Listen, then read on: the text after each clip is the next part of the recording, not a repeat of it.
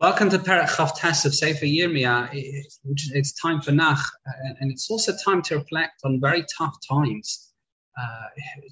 Klal Yisrael being in Golus, Klal Yisrael having to survive Golus. But that is a formula, unfortunately, in the Torah itself. We're told about the brachas, the klalas, the ups and the downs. If you do listen, if you don't listen to Hashem. And here we have maybe some level of comfort in Yirmiyah telling the people of Bavel that exile Golus isn't forever. He's in Yerushalayim, but he sends a scroll to those in Bavel, telling them build houses, marry, bear children. There's a Gemara in Bava Basra talks about this, contrary to the false prophets' forecast of a speedy return to Yerushalayim. Now, again, he's telling them, set up shop in Bavel. This is where Hashem wants you to be at this moment. Accept it, don't fight it.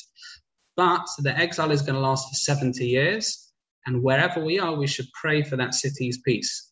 This, if you remember, is the Makor for the source of Pirkei Avos, the second mission of the second parak, having mispalel b'shlomo shamalchus, daven for the spiritual, the tranquility, the peace of the country in which you live. And they're there for a reason, and we're in the country for a reason. Yirmiyah then talks about how Galus is for our benefit. It purifies us, it brings us together, it unifies us, and it hopefully brings out our values, but shows how much we care about one day returning. He says that Klal Yisrael will seek Hashem, he'll end the Golus, he'll gather them from all the nations, all the scattered parts of the world, eventually to Eretz Yisrael, there'll be a Jewish kingdom there.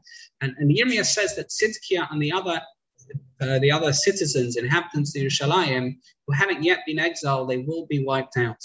Tzidkiah and Achab are going to be killed by Nebuchadnezzar. He criticizes Shemaiah for his false prophecies against him and for imprisoning the real prophets, and says since he was a Navi Shaker, he would never have a descendant living among the people. What does that mean? He's never going to have a descendant living among the people.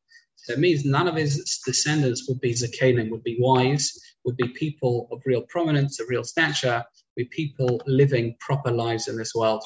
That is Perek Chavtes. It's a sobering Perek, but it's a Perek of reality. If you are in Bavel at the moment, says Yirmiyah, set up shop there. Don't live under an illusion that you're going to come back quickly. This is where we're supposed to be at the moment, and you've got to accept that as part of Hashem's plan.